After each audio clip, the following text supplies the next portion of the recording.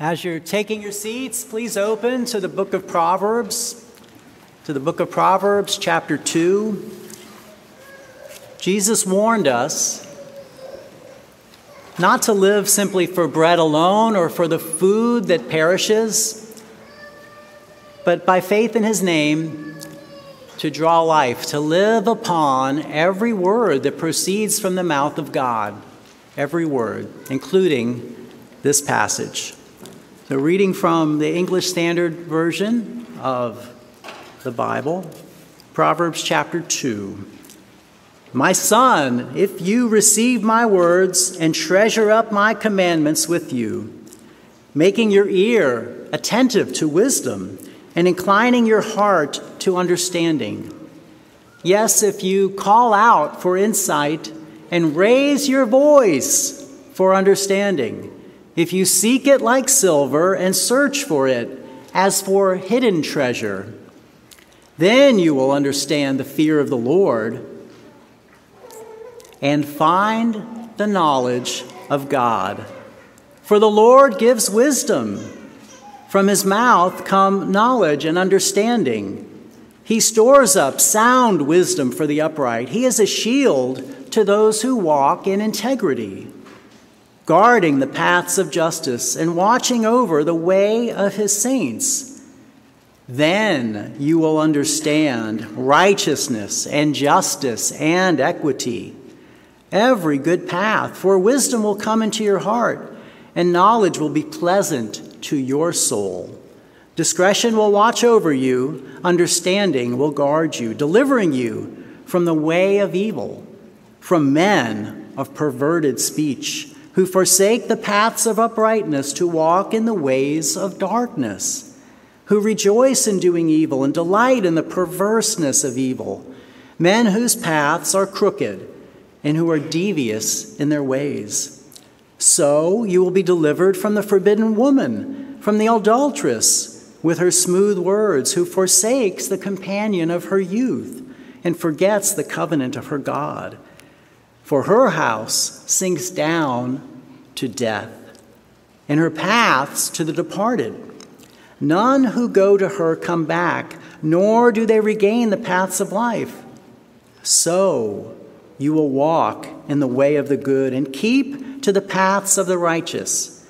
For the upright will inherit the land, and those with integrity will remain in it. But the wicked will be cut off from the land, and the treacherous will be rooted out from it. Please join me in prayer. Our God and Father, Lord, thank you for your word, Lord, that you have breathed out your words that are recorded before us, Lord. You have spoken. Father, I pray that your Spirit would take these words, plant them deeply in the hearts of each one, that you would open our minds, open our hearts, help us to see wondrous things in your law. For your glory and honor and praise, we pray in the name of the Lord Jesus Christ, your only begotten Son. Amen.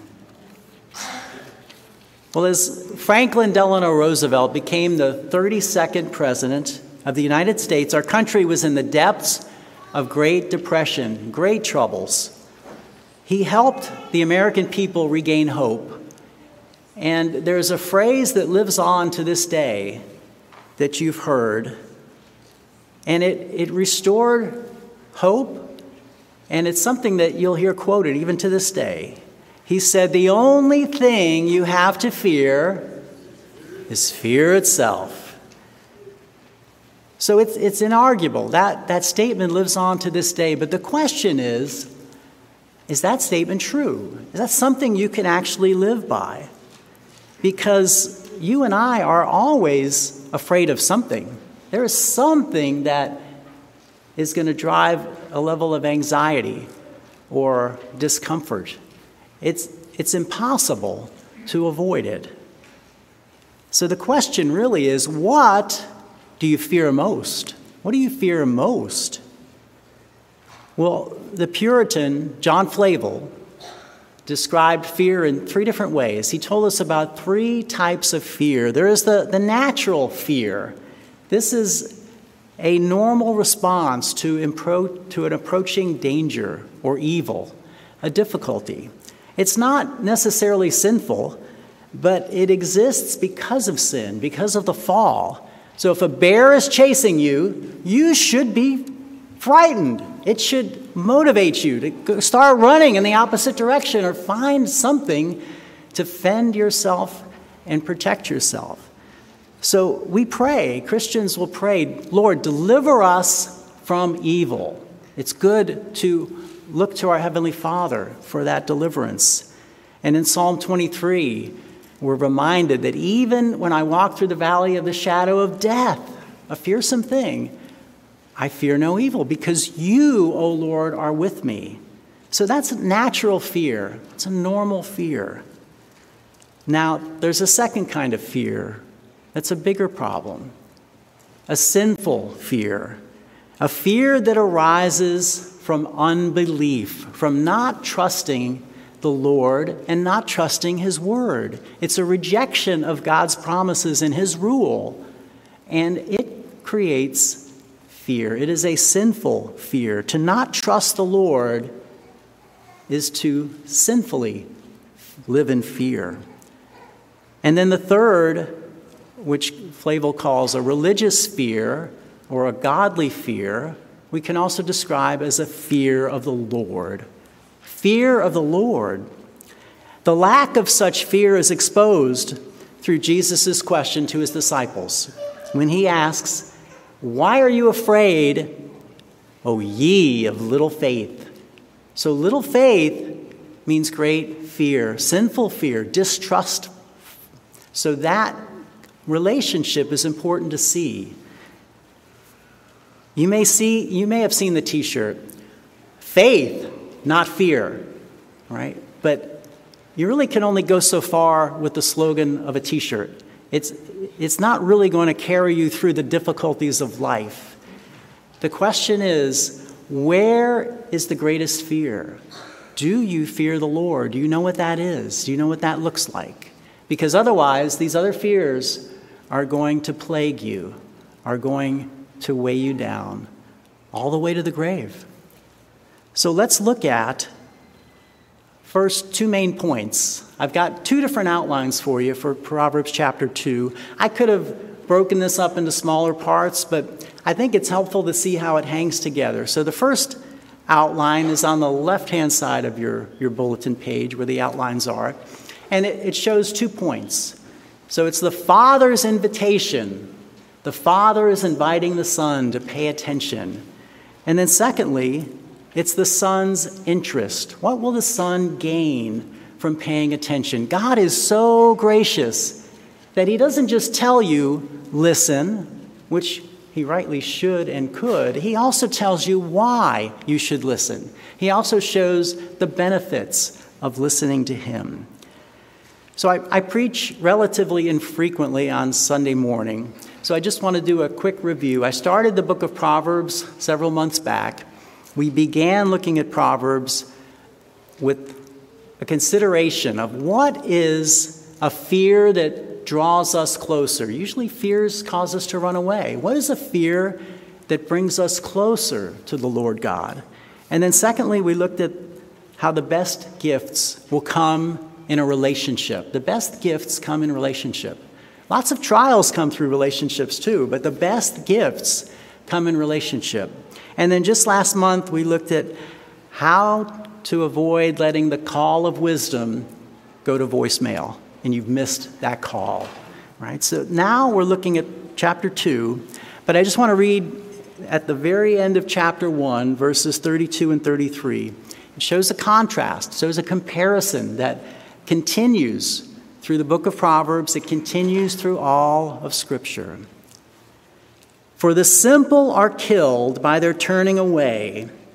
So those who need growth, who need maturity, and I dare say that's every single one of us in this room, every single one of us needs to grow, but to turn away from good counsel is to your own demise. The simple are killed by their turning away. Complacency of fools destroys them, but whoever listens to me will dwell secure and will be at ease without dread of disaster. without the greater fears plaguing your heart and dominating your life. So look at the second structure, the second outline. There's a structural outline that I also included. It's on the right-hand side of your page within the bulletin.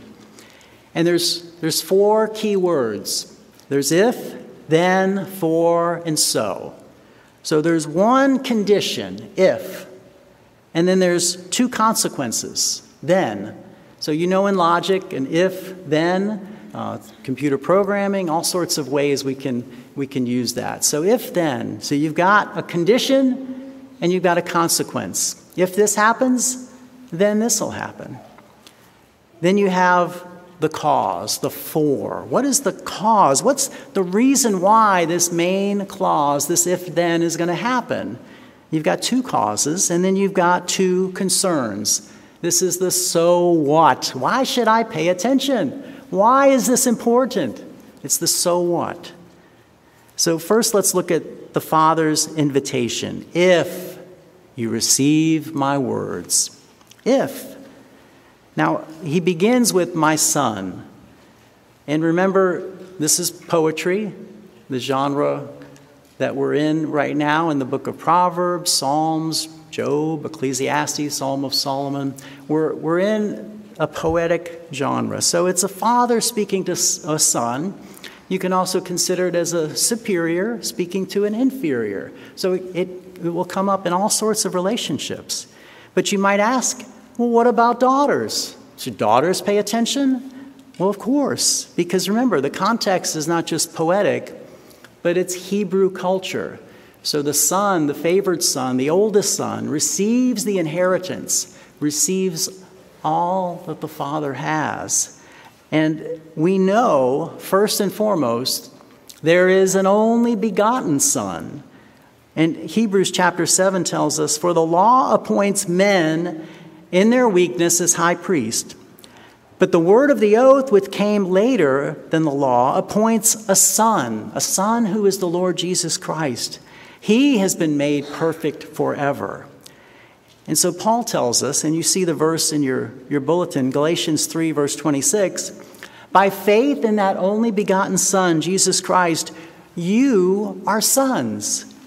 For in Christ Jesus, you are all sons of God through faith. So faith in Christ joins you to his body and gives you the privilege to say, our Father, to call him your Father. And just in case it isn't clear, just a few verses later in Galatians 3, Paul says, there's neither Jew nor Greek. There is neither slave nor free. There is no male and female, for you are all one in Christ Jesus. So sons and daughters can together receive the inheritance through Christ, through faith. So it applies to male and female, applies to all who are trusting in the Lord Jesus Christ. So because you are one in Christ, you are never an only child. You are never an only child. Your personal relationship with the Lord Jesus Christ has corporate benefits and obligations. It has corporate body obligations living together. By faith in Christ, you're members of his body. For just as the body is one and has many members, and all members of the body, though one, are one body, so it is with Christ. Later, we're going to look more specifically at what does it mean to treasure the words of the Lord, of the Father? What does it mean to incline your ear? We're going to look more closely at that. But I first want to look at the consequence of not receiving his words. The consequence. Well, first, the consequence of receiving. So what does it mean to receive the words, to treasure the commandments? That if you do that, verse 5, then you will understand the fear of the Lord and find the knowledge of God. Verse 9, then you will understand righteousness and justice and equity, every good path. So the 2 consequences that come from paying attention to the word of the Lord is to understand the fear of the Lord and to understand righteousness and justice and equity. They come from paying attention to the word of the Lord. This understanding comes only from the word of the Lord. Verse 5, you'll notice the fear of the Lord. You'll see that title, Lord, in all caps. You'll see it set off. It'll be different than other translations of the word Lord, because this is God's covenant name. This is the name which he revealed to Moses. This is the name which reveals his faithful, steadfast love. This is the name which brings you into a relationship with this God. You see, the fear of the Lord is like love. There is a sense in which, as Pastor Sean taught the last 2 weeks, we know love abides forever. 1 Corinthians 13, we see that faith passes away, hope passes away, but love abides forever. Well, similarly, the fear of the Lord also abides forever. Psalm 19 tells us the fear of the Lord is clean, enduring forever. Will there ever be a time in which the Christian does not stand in awe of the Lord God, stand in reverence before him? In fact, that only increases over time. We have a greater and greater view as God perfects us in sanctification. We stand in greater awe and reverence of him. You cannot love God unless you fear him. You cannot love him unless you fear him. An important clue is found in Psalm 119. Princes persecute me without cause, but my heart stands in awe of your words. My heart stands in awe. Does that describe you? Does your heart stand in awe of the words of the Lord? And we're looking at verse 6. Where does wisdom come from? Wisdom comes from the mouth of the Lord. It comes from his mouth. Wisdom, knowledge, understanding come directly from the mouth of the Lord. Now, of every saint of the Old Testament, every single saint, no one else had such an intimate relationship with the Lord as Moses. In fact, in Numbers chapter 12, the Lord says, "When I speak mouth to mouth clearly and not in riddles, he beholds the form of the Lord." The Lord says, I speak mouth to mouth with Moses. Everyone else, it's different. But with Moses, it's mouth to mouth, face to face. There's an intimacy in that communication. Yet, consider how the Lord's people, in light of the Lord Jesus Christ, who came in the fullness of glory, full of grace and truth, consider how much more for the Christian. By faith in his name, we're invited to an even greater intimacy than Moses had. And the Apostle Paul captures this in 2 Corinthians chapter 3. He says, we all who are trusting in Christ, resting in his righteousness, we all with unveiled face, beholding the glory of the Lord, are being transformed into the same image from one degree of glory to another. For this comes from the Lord, who is the Spirit, from one degree to another.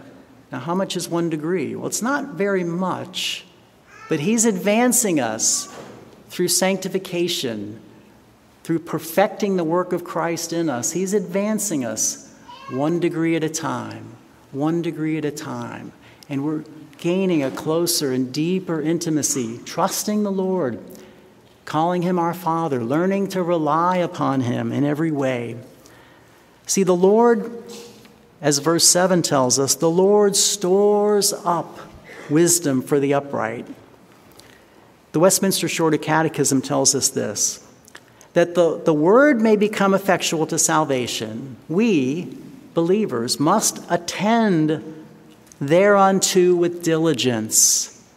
It's work, it's effort, with preparation and with prayer. We receive it with faith and love. We lay it up in our hearts. We store it up as best we can. We practice it in our lives. It's never simply an intellectual thing, but what we hear, we respond to, and we continue. See, we don't just read the Bible because the Bible is a great book, which it is. We don't just read it because it's a unique book, which it is. But we read it because the scriptures of the Old and New Testaments are the very Word of God. The Bible doesn't reveal the Word of God. It is the Word of God. It is the very Word of God. It is His words breathed out that we meditate on. You'll see in your bulletin sidebars, Douglas Kelly gave us this quote, because as the Lord speaks, we respond in prayer. And it's a conversation. He speaks, His children respond. Douglas Kelly said, prayer changes the world. It makes good things happen because it gets God's will done and thus brings down His best blessings. The principle is clear. The seeking of God in prayer releases the blessings of God. What a generous and gracious God that He invites us to participate in the advance of His kingdom, that He uses us to advance that kingdom through prayer. Do you avail yourself to this ordinary means of grace so that you see the kingdom of God advancing before your eyes and you fear God more than any other fear around you? The Lord is a shield, verse 7 tells us. He's guarding, He's watching over His people, verse 8 tells us. So what's the other consequence of paying attention to the Word of God? The other consequence is in verse 9. Then you will understand righteousness and justice and equity and every good path. Then you will understand these things. Now on the surface, you may hear in social media and the news, righteous, justice, and equity. What does that mean? Well, I submit to you, social justice is not going to advance righteous justice and equity according to what the scriptures teach. You see, Deuteronomy chapter 32 reminds us that the rock, the Lord God Himself, His work is perfect. His work is perfect. All His ways are just. A God of faithfulness without iniquity, just and upright is He. You see, the standard of righteousness, the standard of justice, the standard of equity is found in the scriptures, in the Word of God. Only in Christ will you ever find perfect equity. You see, you will either, by faith in His name, find mercy because Christ has atoned for your sins and He's given you His righteousness. Or you reject what God has offered and you only find judgment. This is perfect equity. This is all and everything that we depend upon because this is the word of the Lord. So how do these things happen? Well, as I mentioned, the word for, which you'll find in all the major translations, the word for is found in verses 6 and verse 10. This is the cause. This introduces a causal clause, and it's the reason. It's the, if this happens, then this happens, and it's true because for what the Lord does. What does the Lord do? Verses 6 through 8, for the Lord gives wisdom. He gives it. He's offering it. He's inviting you to participate and receive it. You lack it because you don't ask.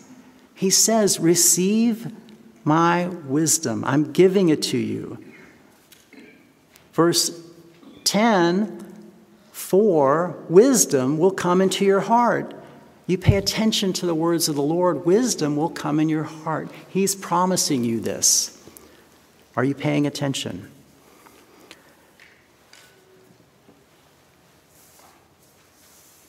If the Son receives the Father's words, then the Son will understand the fear of the Lord because the Lord gives wisdom. because he does that. Making the Lord's words a priority in your life will increase your fear of the Lord because the Lord gives wisdom. We know faith comes by hearing, and hearing the word of Christ. And whatever does not proceed of faith is sin. So it follows that to trust the Lord, to cling to his promises, is to find the fear of the Lord. Verse 10 says, "For wisdom will come into your heart." If the Son receives the Father's words, then the Son will understand righteousness and justice and equity, because wisdom will come into your heart. You will increase in wisdom. This makes knowledge pleasant to the Son's soul, verse 10 tells us. So compare this to foods. Right? Some foods are an acquired taste. Some foods, you try them, you're like, I don't know if I want that again. So think of coffee for some, right? So either you love coffee or you hate coffee, generally speaking. Think of raw oysters. Either you love raw oysters or you hate raw oysters. There's sort of no in between. Either you have fully embraced raw oysters as a delicacy, or you don't ever want to try it again. But for some of you, you might have tried it the first time and thought, I don't want to do that again. And then you tried it again. You're like, this isn't so bad. Let me try it again. It's like, this is starting to grow on me. I think I enjoy this. So there's foods that are like that are an acquired taste. Do you think that the knowledge of God is just going to come naturally to you? You think you're just going to pick up the Bible and these words are just going to be like magnetized and attached to your heart, and you're just going to capture it and it's going to make perfect sense? It's like, now I can go live my life. There's no way. So the Westminster Confession of Faith reminds us of this. The sanctification for a Christian, the becoming more and more holy in heart and conduct, it's throughout the whole man. So God sanctifies the whole person in this work. And yet, it's imperfect in this life. Until you go to be with Jesus face to face, this sanctification process is imperfect in this life. Why? Because there abideth still some remnants of corruption in every part, whence ariseth a continual and irreconcilable war. What is the war between? It's between, for the Christian, the Spirit of God is in you, but you have this sinful nature that is fighting tooth and nail against everything that is holy. And if you feel that tension in your life, you're doing the right thing. If you don't feel that tension at all, you have to ask yourself, am I even a Christian? Why don't I feel this war? Why don't I feel it? See, the Word of God, believers, Christians, the Word of God is not your native tongue. It's not your first language. You are an immigrant into the kingdom of God. Psalm 1 tells us, Psalm 1 verse 3, says that the Blessed One is like a tree planted by streams of water. And it's so interesting that the Hebrew gives us two different words for plant. There is the word for plant a seed into the ground, but then there's this word in Psalm 1 verse 3 that is really better rendered transplant. So it's to take a grown plant, pull it out of the ground, and plant it into this new grove. And Paul expresses this to the Colossian church. He says, you have been taken out of the kingdom of darkness, and you have been transplanted into the kingdom of the beloved Son, Jesus Christ. So you are not going to speak the word of God like a native. You're going to speak it like an immigrant. In English, for speakers of other languages, meets on Monday nights. I think they're taking a break for the summer, but they meet weekly. And that classroom time is so important. It's so necessary. But the students don't advance until they begin to practice the language, until they're put in this situation where they're fumbling for the words, they're trying to remember how to say it, and it's a struggle just to ask somebody, where's the bathroom, right? That sense of, oh no, how do I do this? I can't remember anything, right? Some of you have experienced that. Some of you know what that feels like. Or if you've gone on a mission trip, you've gone to another country, you get that experience of feeling just out of sorts, like you don't fit. Well, there must be a sense of desperation as you come to the Word of God, that, Lord, if you don't come through, if you don't explain your word to me, I'm hopeless. I can't do this. It's not an intellectual thing. We need God to give us this wisdom so that we can grow. You see, for all mankind, your native language is the fall. Right? Genesis chapter 3. Your native language is unbelief. That's your native language. And yet for the Christian, you have the spirit of adoption. You have Christ as your brother. You have the words of your Father. And as you immerse yourself in the body of Christ and in this new culture, you begin to grow in the grace and knowledge of your Lord and Savior. So looking at the so what? Looking in chapter 2, verses 16 through 22. Right, the son's interest. The so what? Why should the son pay attention?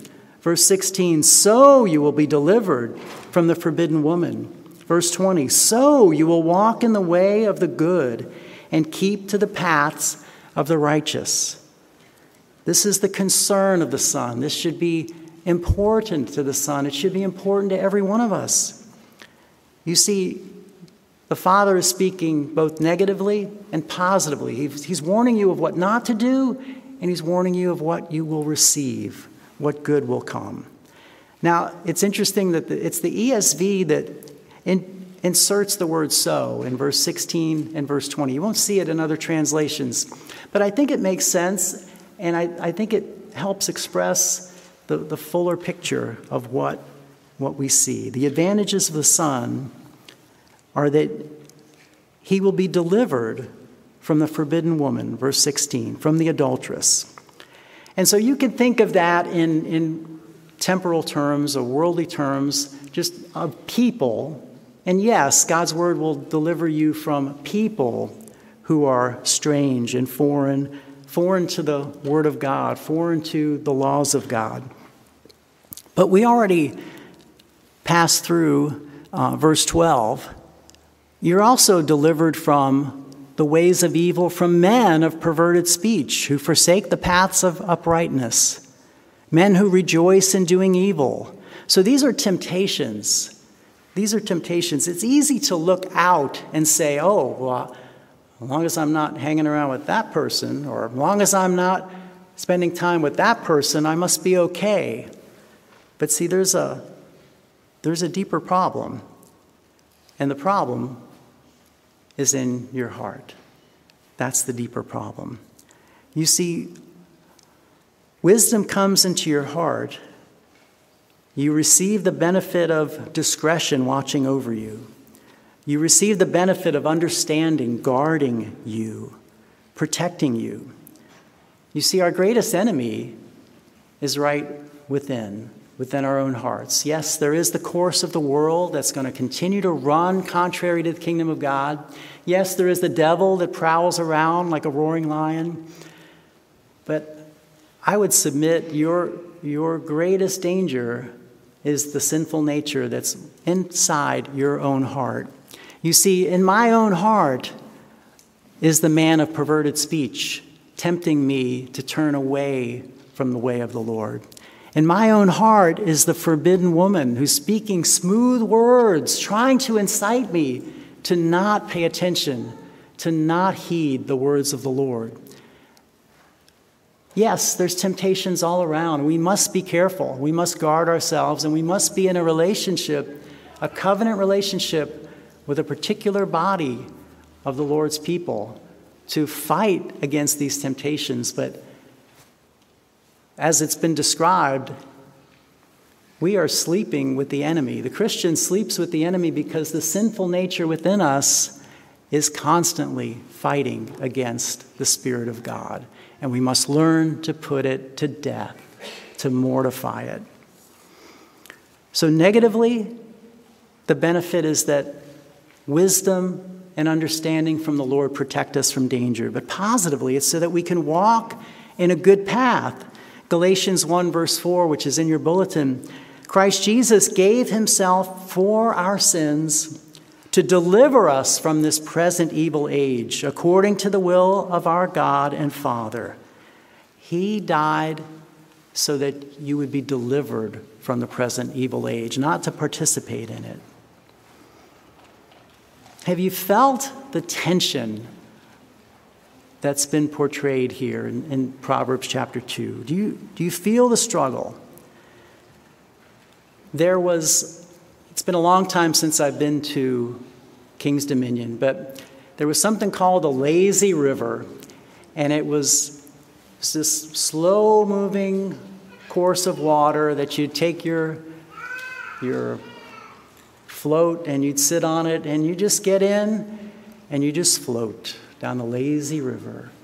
And you weren't in a hurry. There were no obstacles, and you just floated. There was nothing to worry about, and you're just enjoying life. Well, some of us as Christians are just floating down the lazy river. We're just waiting to see what comes next. We're just on our float, waving to our neighbor.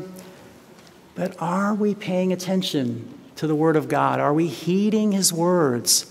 Are we treasuring His words? Proverbs 2 verse 1, if you receive my words, if you treasure up my commandments with you, making your ear attentive, inclining your heart to understanding, your heart's going to say, no. Your ear's going to say, too much. I don't want to listen anymore. It takes work. It takes effort.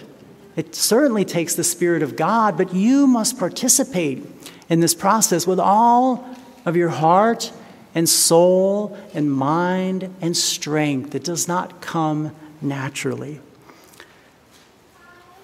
So praise God for those that have served, for men and women that have served in our military, both past and present. And we give thanks for those that have laid down their lives, particularly for the freedoms we have. But imagine a Marine on the battlefield. And the battle is raging. Bullets are flying, but somehow this Marine is still in his sleeping bag, and he's not at his post. So first of all, that's pretty hard to imagine, but let's just go with it. Pretend that might be happening. What's going to happen? Well, if his captain finds him, he's going to yank him out of the bag. He's going to exhort him with some really strong and salty language. And he's going to say, devil dog, go fight the battle. What are you doing? Right? But Christian, your captain is the Lord Jesus Christ. He has already gone before you. He has lived a righteous life. He has laid down himself on the cross for your sins. And he is seated at the right hand of God. Get up. Go to war. Go to war with your own sinful nature. Go to war for his kingdom and for his righteousness. Positively, Jesus tells you, come, take my yoke upon you. But then negatively, he says, deny yourself. Take up your cross. Follow me. We follow him into the battle. We follow him. Seek the fear of the Lord in relationship with him and with his body, which is the covenant community. Right? Psalm 34 tells us, come, O children, listen to me. I will teach you. I will teach you the fear of the Lord. So it's taught. It's proclaimed. It's taught publicly. It's taught in intimate relationships, in care groups, in small groups. But then it's also caught in relationship over time. Psalm 25 says, "The friendship of the Lord is for those who fear him." He gives his friendship to you, and he makes known to them his covenant. Let's pray. Our God and Father, Lord, we are grateful for your great and generous heart, Lord, that you would have loved us so much that you had given your only begotten Son. Lord, help us to heed your words, to incline our ears, to incline our hearts, that we would hear your words, that we would see your glory, and that we would fear you more than any other fear in our lives. We pray this in Jesus' name. Amen. Well, let's stand together.